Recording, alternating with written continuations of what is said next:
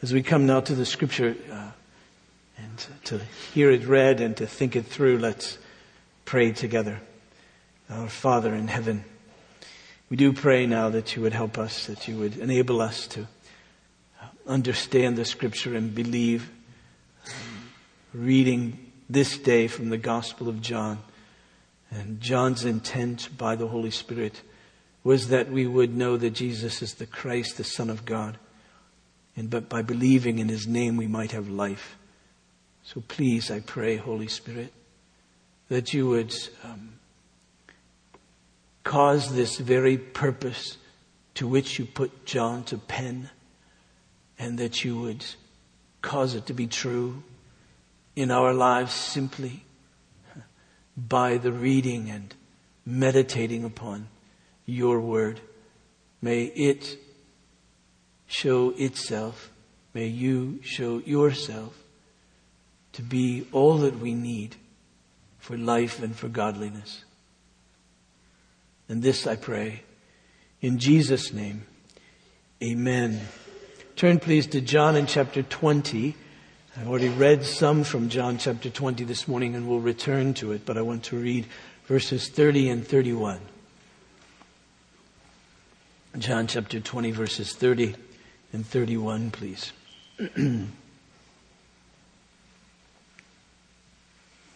Verse 30. Now Jesus did many other signs in the presence of the disciples, which are not written in this book. But these are written so that you may believe that Jesus is the Christ, the Son of God, and that by believing you may have life in his name. This is the word of the Lord. Thanks be to God. Now, as we mentioned, this is Holy Week, and we sometimes, many of you just were faked out of your shoes or out of your Bibles last week as you turned to James as the service began. Sorry about that. But couldn't find anything in James for Holy Week particularly. So we went to another place for just this week. We'll get back to James later. But as this week dawns on us, comes to us, we begin to think through the passion of our Lord Jesus. And we've taken up the Gospel of John for the week. And last Sunday I read these two verses, and this Sunday again, and we'll talk about how John fulfills them really in his writing.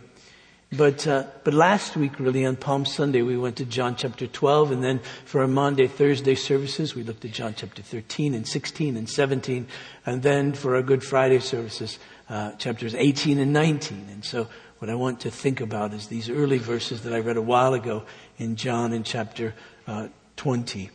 And what we found is we just simply looked from the Palm Sunday account and then again on Monday, Thursday, and what we observed on Good Friday is that there are many things that the disciples of Jesus didn't understand until after the resurrection. There are many things that the disciples of Jesus didn't understand until after the resurrection. For instance, we noted on Palm Sunday that John said that he didn't really understand how the prophecy of Zechariah was fulfilled on that day when Jesus entered Jerusalem. That and thus then, as he recounts it to us, recounts that situation, he quotes from Zechariah and Jesus coming in on a donkey. And we can then flesh that out and understand that as Jesus is coming in on this donkey, he's coming to make peace, and he's coming to make peace in righteousness and humility. Righteousness, to make things right by his own righteousness. His righteousness that then is given to us. And in humility, as he comes to give himself to death on a cross, that we might be forgiven our sins and live. And so John would understand all of that, put that all together as we can, after the fact of the resurrection, after he sees it, if you will. And then on Monday, Thursday, we realized that Jesus comes to Peter and he says, you're not going to understand what I'm doing here. He's going to wash his feet. And he said, you're not going to understand what I'm doing this. And Peter proved that he was right. He didn't understand. He didn't understand really that there's cleansing through Jesus, and we must be cleansed by him in order to be reconciled to God. We'd get that after the resurrection, after it was all done, and after Jesus came and explained it. And then even Jesus said, there's things tonight I want to tell you won't be able to get. You simply can't bear them. It's too emotional, too heavy for you at this moment in time. But I'll send the Holy Spirit. The Spirit of truth will come, and he'll teach you all things. He'll take that which is mine and give it to you. And so the Spirit would come, and when the Holy Spirit would come, and they would know these things, and they'd write these things so that we could have them as well. And then on Good Friday, it was just clear that the disciples of Jesus didn't get what was happening. They ran instead of remaining to see the glory of God in Jesus, even on the cross. Jesus, I'm going to be glorified. And that included the cross. It was the very glory of God. And they ran from it as opposed to stay there and to see it. They didn't get it. They would afterwards. Oh, that's what took place, you see. And then even today, notice verse 8 in the passage I read from John chapter 20 earlier before. It says, then the other disciple who had reached the tomb first also went in, and he saw and believed. Yet, verse 9, for as yet they did not understand the scripture that he must rise from the dead. You see, when Peter and John, remember the story that I read earlier? You should be listening. I'm sure you were during all the service. I don't need to reread that. We'll come to it. But when Peter and John went to the tomb and John looked in and he saw and went in and saw the grave cloths and all of that, he believed, but not because of what he had been taught from the Old Testament. At that point in time, he didn't understand. The scriptures taught, the Old Testament scriptures taught, that Jesus, the Messiah, the Christ, must rise from the dead. Now there's various aspects to this we can sort of pull out of this. Number one, they never understood about the resurrection of Jesus. When Jesus would tell them what was going to take place, they just didn't get it. For instance, in Mark and chapter 8 and verse 32, Jesus tells them about his going and all of that. Verse 31, and he began to teach them that the Son of Man must suffer many things and be rejected by the elders and the chief priests and the scribes, and be killed, and after 3 days rise. And he said this plainly, and Peter took him aside and began to rebuke him. Peter said, no, that isn't what's going to happen. You see, that isn't what's going to happen.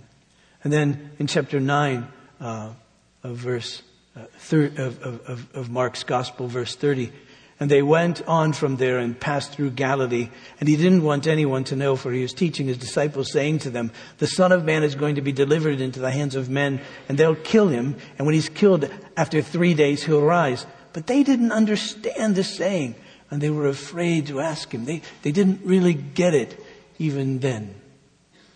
And not only that, they wouldn't have any category in their brain for a resurrection.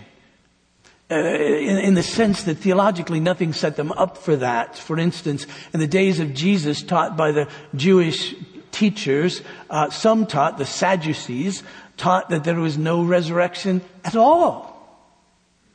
That's why we say they were very sad, you see. They had no hope, all right? Wow, that's an old one. But you still laugh. It's amazing. But they were very sad, you see, because they didn't believe in a resurrection. The Pharisees, on the other hand, believed there would be a resurrection, thought there would be a resurrection, but that this resurrection wouldn't happen until the end of time, the end of history. There'll be one big at the end of time resurrection, and that would be that. And you say, well, why didn't they believe in some kind of resurrection? And they had seen Jesus raise people from the dead.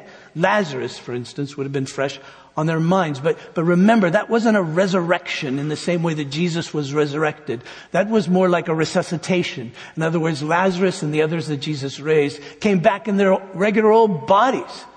Frail bodies. They would die again, you see. But resurrection meant there would be no more death after this. The resurrection body is a body that's imperishable, you see. And so that's it, and would reflect, resurrection, would reflect in their minds, as per the Pharisees, would reflect in their minds this sense of a new order of things. Something now is significantly different in the resurrection. And they would never expect that to happen in the middle of all this. If he was going to be raised, then that would be the end of it. But what does resurrection mean in the middle least in the time of this age. And finally, they didn't really understand what the Old Testament taught about the resurrection of the Messiah. Now, probably in their favor, we could say, as far as we know, they were never taught about it. If you read through the Gospels, there isn't a long discourse by Jesus about the Old Testament passages which showed that he would rise from the dead. They didn't have it. And you know as well as I do, if we didn't have the book of Hebrews and certain other passages in Galatians and so forth, it would be difficult to be able to figure all that out on our own. But we have those great passages in those books of the New Testament. It says, St. Augustine said, the new is in the old concealed, and the old is in the new revealed. And so as we come to the New Testament, as we read what we have post-resurrection, post-Holy Spirit coming, and we read what the insight that they had then, we can really understand it. In fact, one of the key things that Jesus did after he was raised was teach his disciples. You remember in Luke in chapter 24, we have it like this after the resurrection. Then Jesus, chapter 24, verse 44, then Jesus said to them, these are my words that I spoke to you while I was still with you, that everything written about me in the law of Moses and the prophets and the Psalms must be fulfilled. Then he opened their minds to understand the scriptures and said to them, thus it is written that the Christ should suffer and on the third day rise from the dead, and that repentance and forgiveness of sins should be proclaimed in his name to all nations, beginning from Jerusalem, and you're witnesses to all of these things. You see, it was at that point he opened their minds to understand. It was that point he took them through it. It was at that point, after it was all said and done, when they had seen it, if you will, that they could understand it. And so this moment in time, when John looks into the tomb, he doesn't have Old Testament passages running through his mind saying, oh yes, of course, this is exactly what he meant by that. He's stating there, I didn't understand it at that point in time. That's very, very important for us to understand, to see. Now they would, of course, in the first preaching, for instance, in Acts in chapter 2, when Peter preaches on what we call the day of Pentecost, what was the day of Pentecost in the Jewish feast celebrations, when the Holy Spirit came, this is after Jesus ascends and the Holy Spirit comes, he preaches to them and he cites Old Testament passages. For instance, he cites Psalm 16, verse 8. This is, if you look at Acts chapter 2, verse 25. For David says concerning him, concerning Jesus, and then he quotes Psalm 16, I saw the Lord always before me, for he is at my right hand that I may not be shaken. Therefore my heart was glad, my tongue rejoiced, my flesh also dwelt in hope. For you will not abandon my soul to Hades, or let your Holy One see corruption. You've made known to me the paths of life, and you filled me full of gladness with your presence. All right? Jesus must have taught Peter, and the Holy Spirit brought this to him. This is about the resurrection of Jesus, that he's raised from the dead. And then he'll go on, brothers, I may say to you with confidence about the patriarch David, that he both died and was buried, and his tomb is with us to this day. Being therefore a prophet, and knowing that God had sworn with an oath to him that he would set one of his descendants on his throne, he foresaw and spoke about the resurrection of the Christ, that he was not abandoned to Hades, nor did his flesh see corruption. This Jesus God raised up, and all of that we are witnesses, being therefore exalted at the right hand of God, and having received from the Father the promise of the Holy Spirit. He's poured out this that you yourselves are seeing and hearing. For David did not ascend into the heavens, but he himself said, the Lord said to my Lord, sit at my right hand until I make your enemies your footstool. Psalm 110.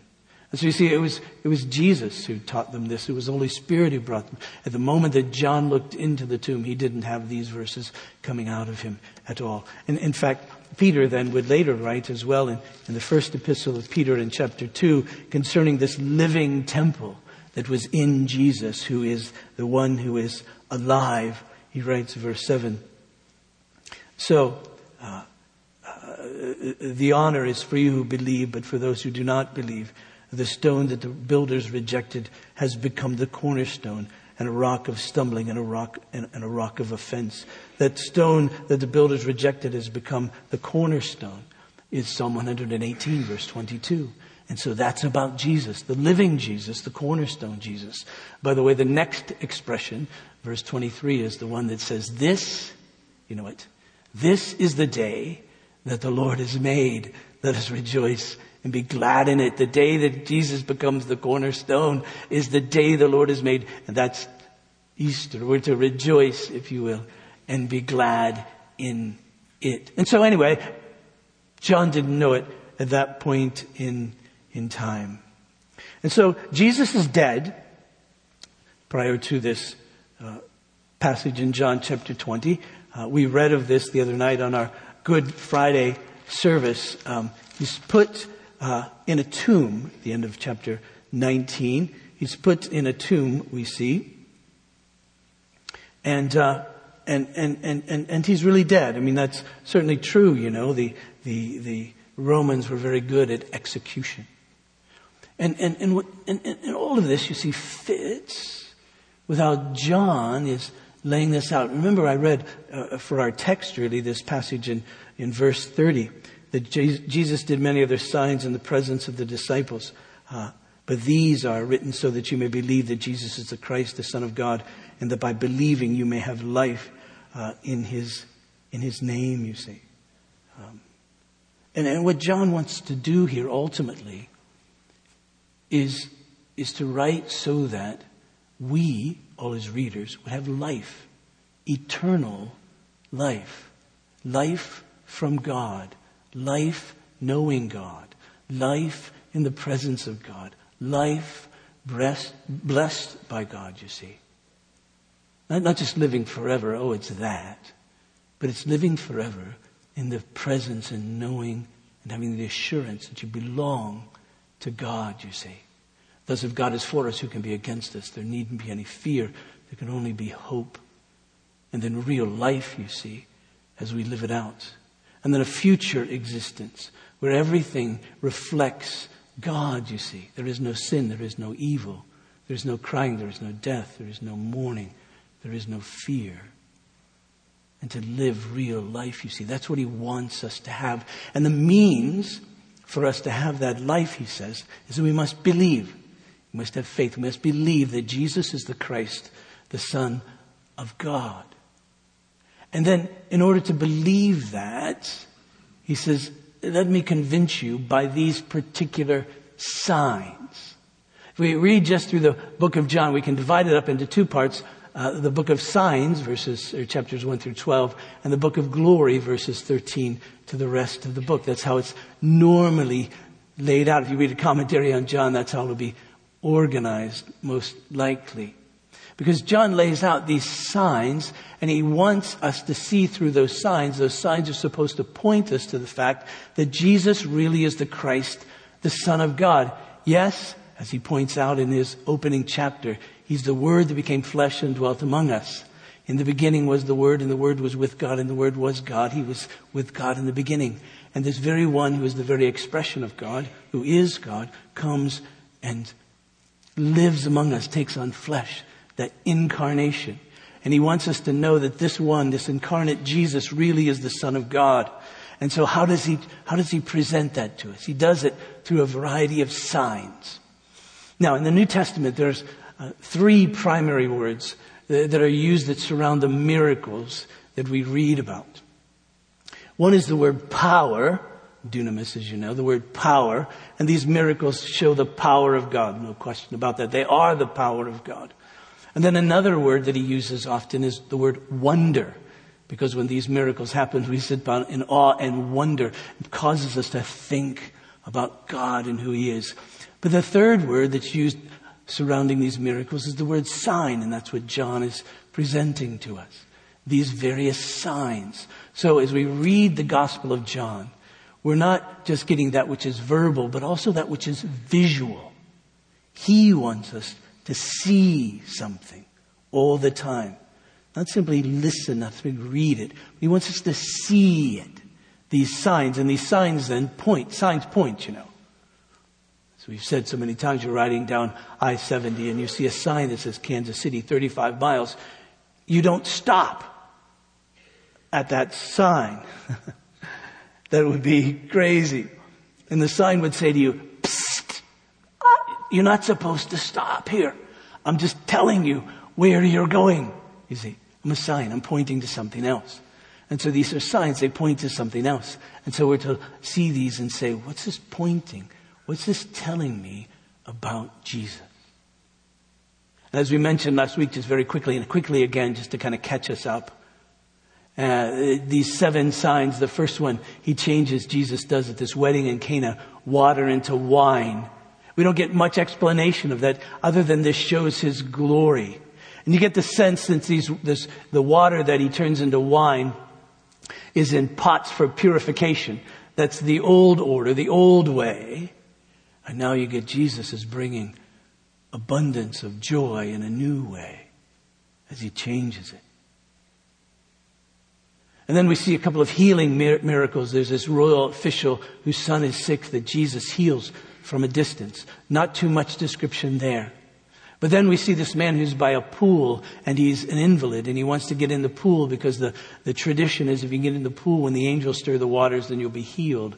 Jesus heals him, but he heals him on the Sabbath. And that upsets everyone. And the religious leaders, after they listen to Jesus, they think, well, he's making himself equal with God. And Jesus says, oh, that's right. Because I've been given authority by God. I don't do anything that I don't see my Father doing. I don't say anything I don't hear my Father saying. And I have authority over life and death. I'm the judge and I'm the giver of life. Oh, yes, of course, he heals. He's that one.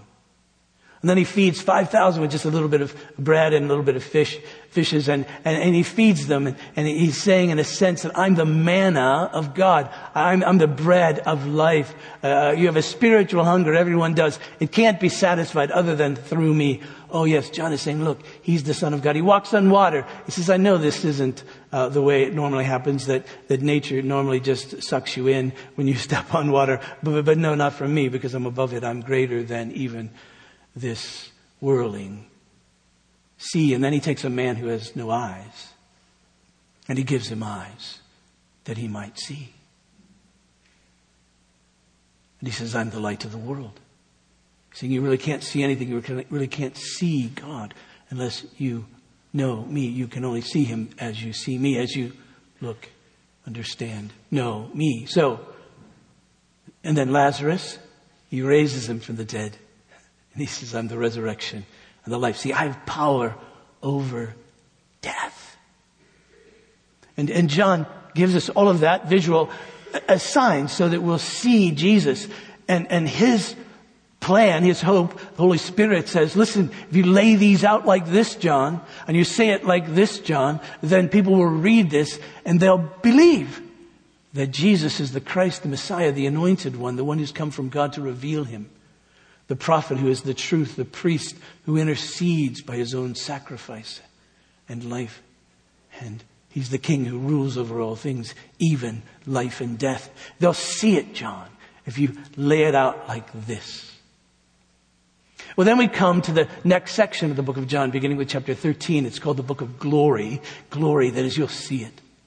And so as chapter 12 opens, we saw this last Sunday, Palm Sunday, that scene of the triumphal entry of Jesus coming into Jerusalem. And then after that, an interesting thing happens. A couple of Greeks come to the disciples of Jesus and they say, we want to see Jesus.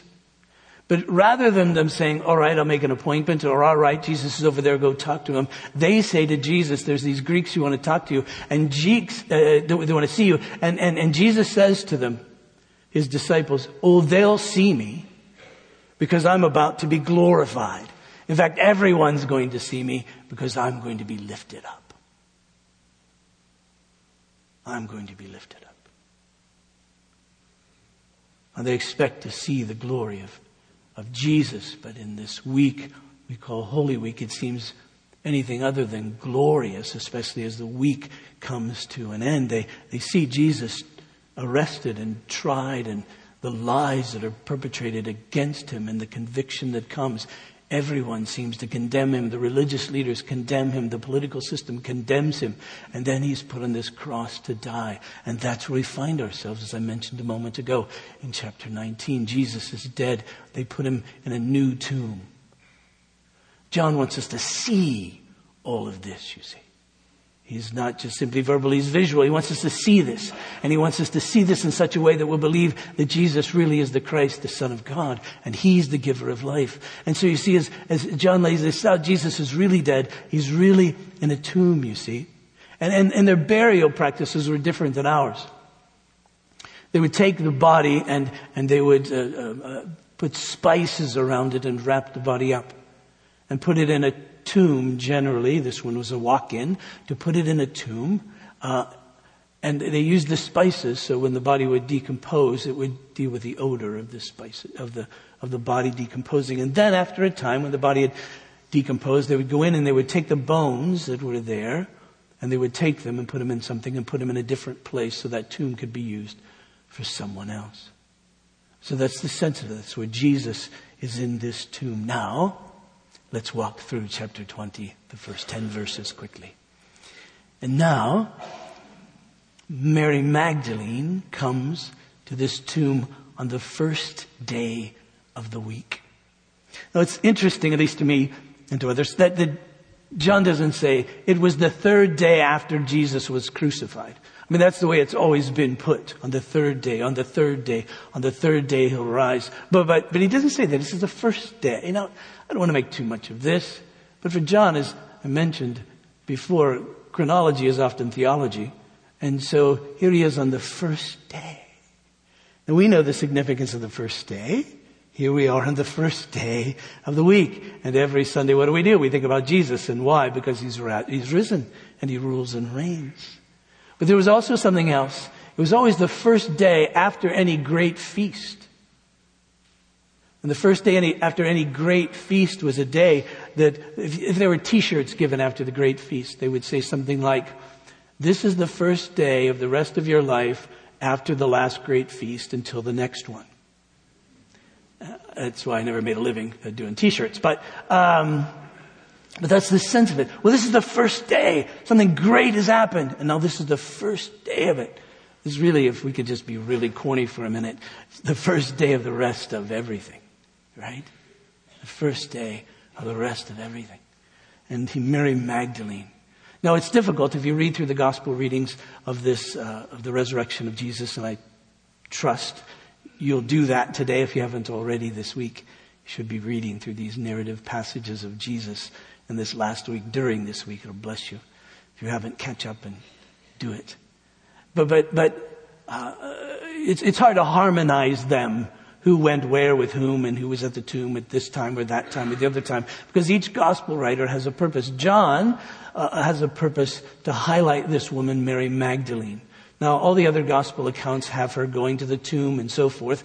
We don't know if they went once or twice or how that is. She even expresses we, and so perhaps there are other women. John doesn't see the need to report them at all. He's just interested in her. She's a fascinating person in the New Testament because 7 demons were expelled from her by Jesus.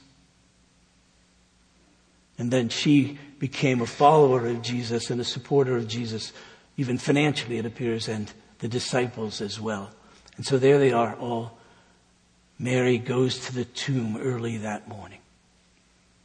John doesn't say exactly why. But then she looked in and it was empty. She presumed someone had taken the body of Jesus. That was her initial response. So she comes and she finds Peter and John and she says, come and look. And so Peter and John come to look, and as they begin to run, John seems to pass Peter. He just lists the other disciple, the disciple Jesus loved. It must have been a middle child, disciple that Jesus loved. And, but he doesn't give his name, but everybody thinks it's John. They always have. And so he outruns Peter. Now my elementary school flannel graph teacher, when I was a kid, his name was Mrs. France. She also taught my dad when he was a kid, so you can imagine what I thought of her as an older woman, to say the least, when I had her. And Mrs. France said that the reason John passed Peter was because he was younger. Mrs. France knew things. We don't know why he outran him exactly, but he did.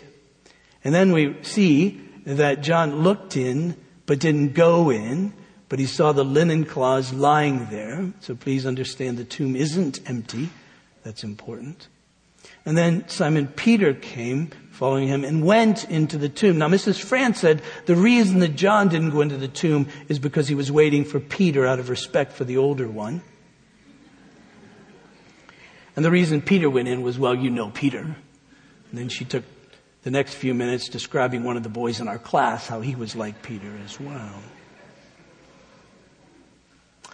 So Peter saw the linen cloths lying there, and the faith cloths which had been on Jesus' head, not lying with the others, but folded up in a place by itself. Mrs. France said that Jesus had been taught well by his mother.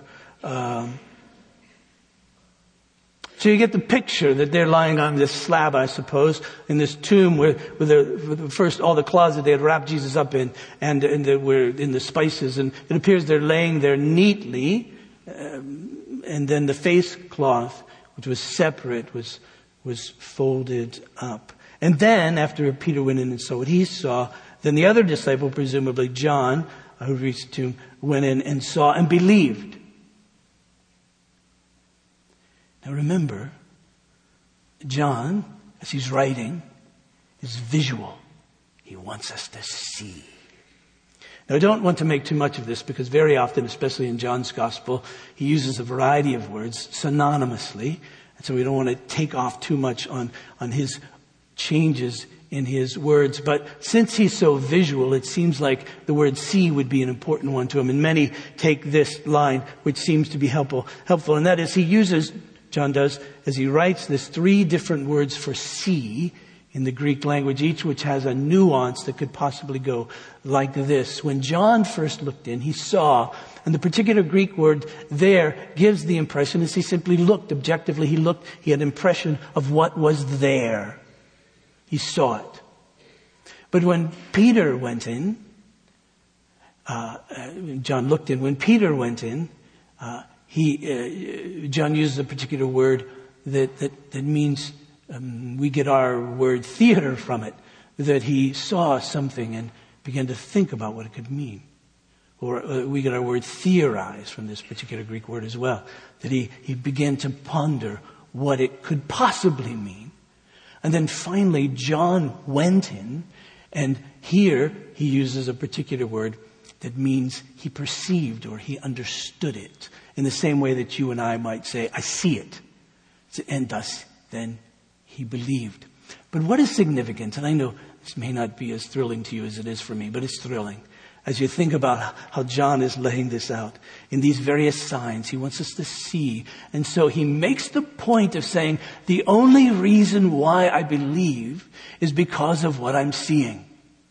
It isn't because I had this preconceived notion. It isn't because I think this fit with the Old Testament scripture. It isn't because of what I'd been taught. I just looked in there and I believed.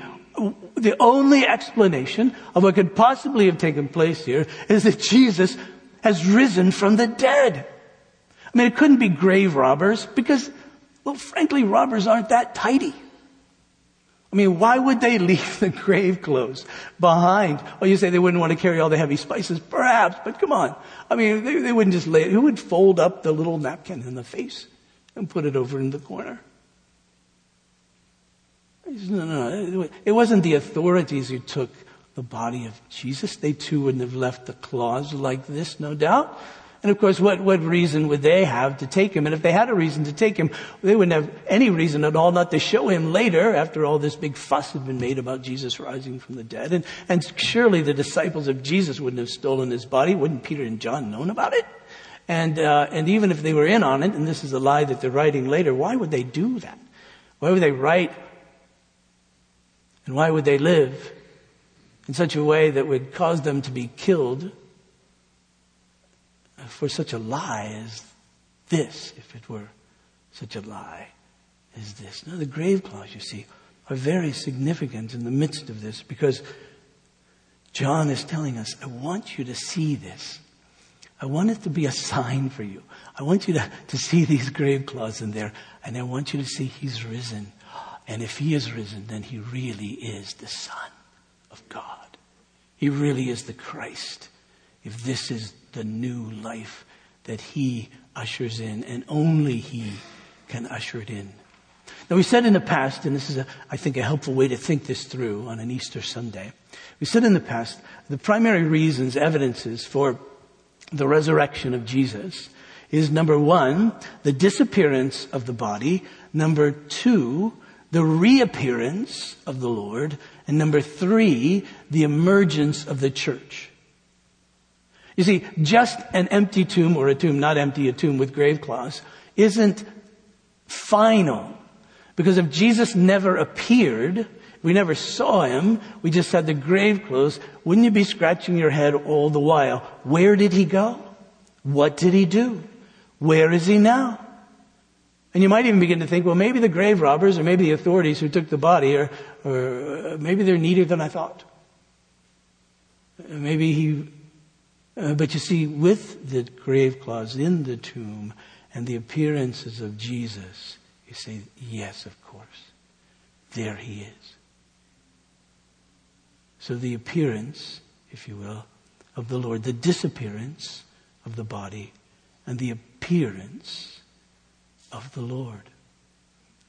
And then finally, of course, the emergence of the church. What would cause all of these cowards, really, all these fearful men, these men who ran literally for their lives, one who denied Jesus, even knowing him, what would cause them to change in such a way that they would have the guts, if you will, they would have the courage to say in front of everybody, he's risen, we're going to follow him, and even if you kill us, we're still going to say that.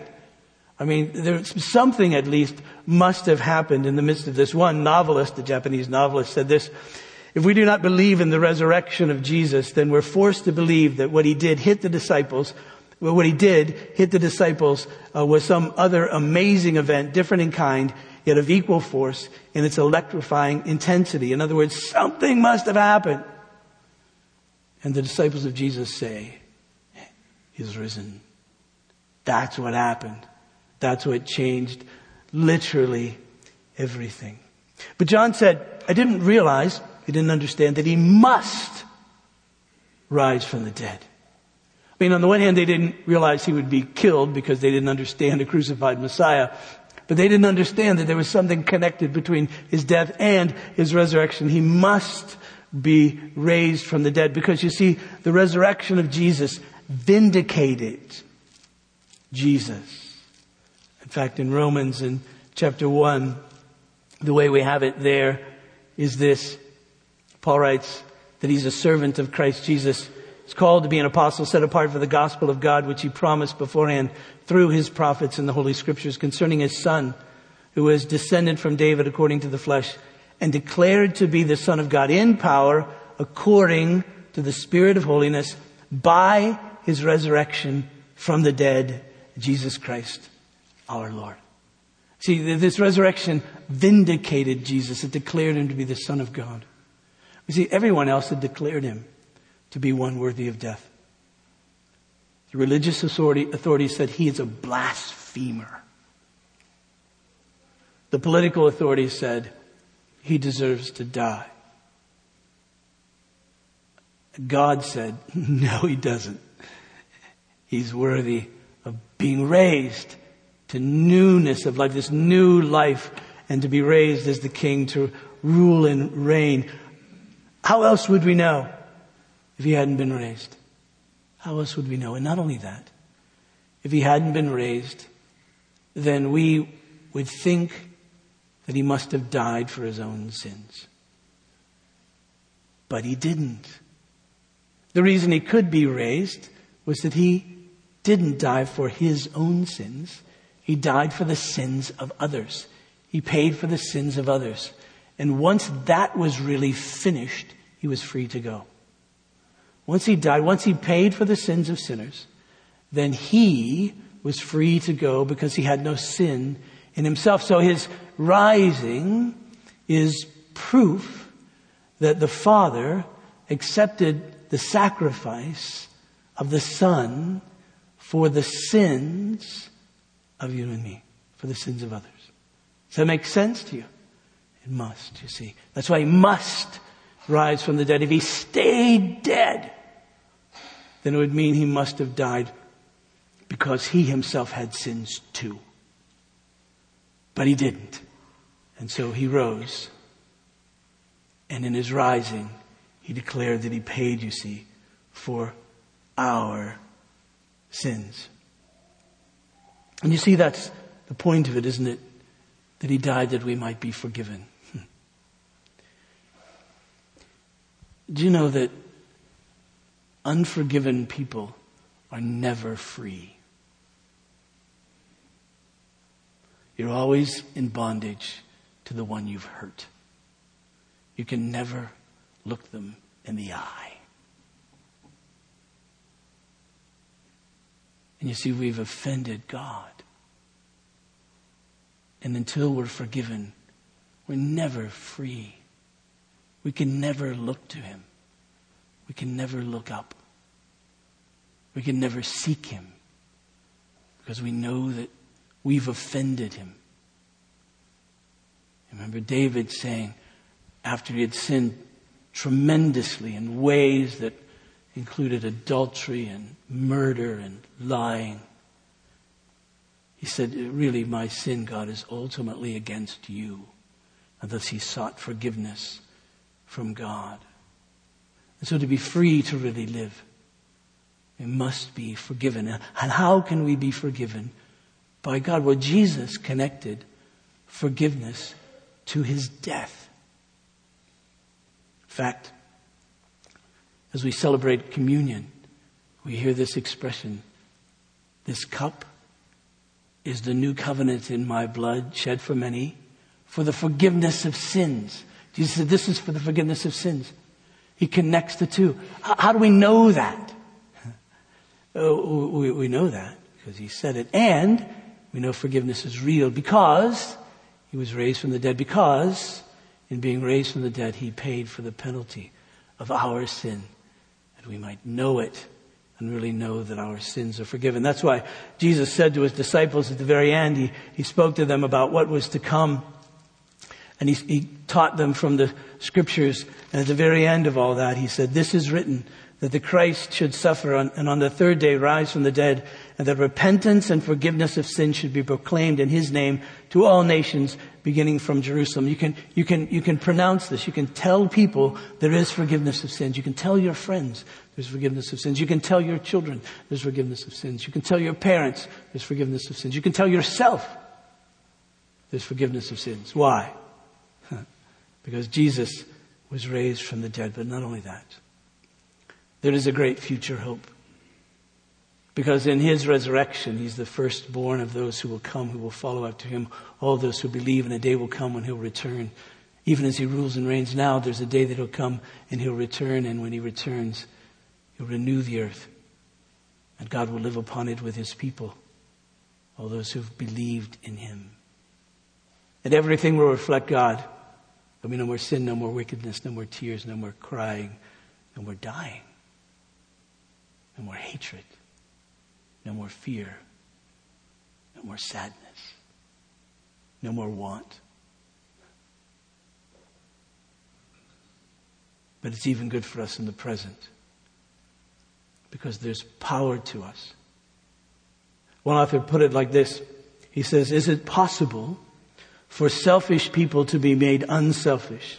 Is it possible for immoral people to be given self-control? Is it possible for cruel people to be made kind? Is it possible for sour people to be sweetened? Is it possible for fearful people to have courage? And the answer is yes, because there is this power that comes by way of the resurrection of our Lord Jesus Christ to those who believe, those who are given life.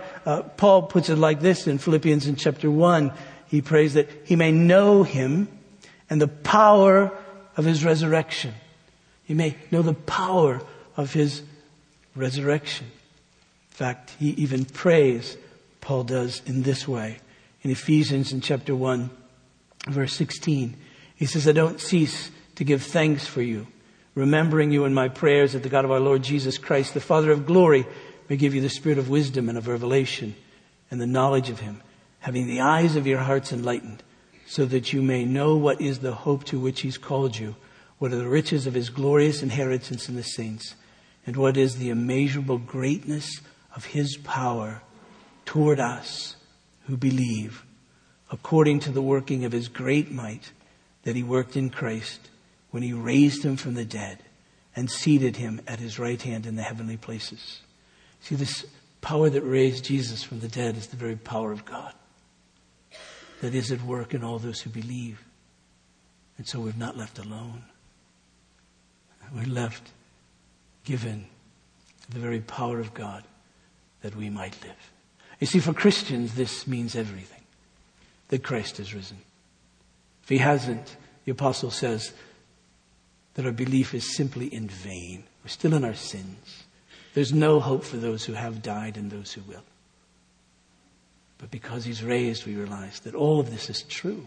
That he really is the Christ, the Son of God. And there really is life by believing in his name. But for those who don't believe, don't you wonder about this? Don't you wonder about the life in which we live? Don't you wonder how there could ever really be any change, really be any hope at all in the life that we see really before us? Doesn't your heart long to be able to look to God, to know him, to be reconciled to him, and to be forgiven your sins, to have hope and to have power really to live, you see. To live in ways we're not naturally inclined, but ways we know that we ought to live. That, you see, I would leave with you. The Apostle John says, read my witness. Read of these signs, most particularly the grave cloths that are left in the tomb, that you may believe and have life. Let's pray. Father, for all of us, I pray that you'd grant us grace, that we would know you, that we would believe. Many today, I trust, amongst us, I know among us, who are suffering in various kinds of ways. Give them this resurrection hope, God. For those who suffer with illness, with disease, who feel pain on this day from physical pain or from emotional pain, I pray that you would grant grace to know this resurrection hope and the resurrection power to live. Father, for those who do not yet believe, I pray that you would enable them to see and believe. And this I pray in Jesus' name. Amen. Please stand for the benediction.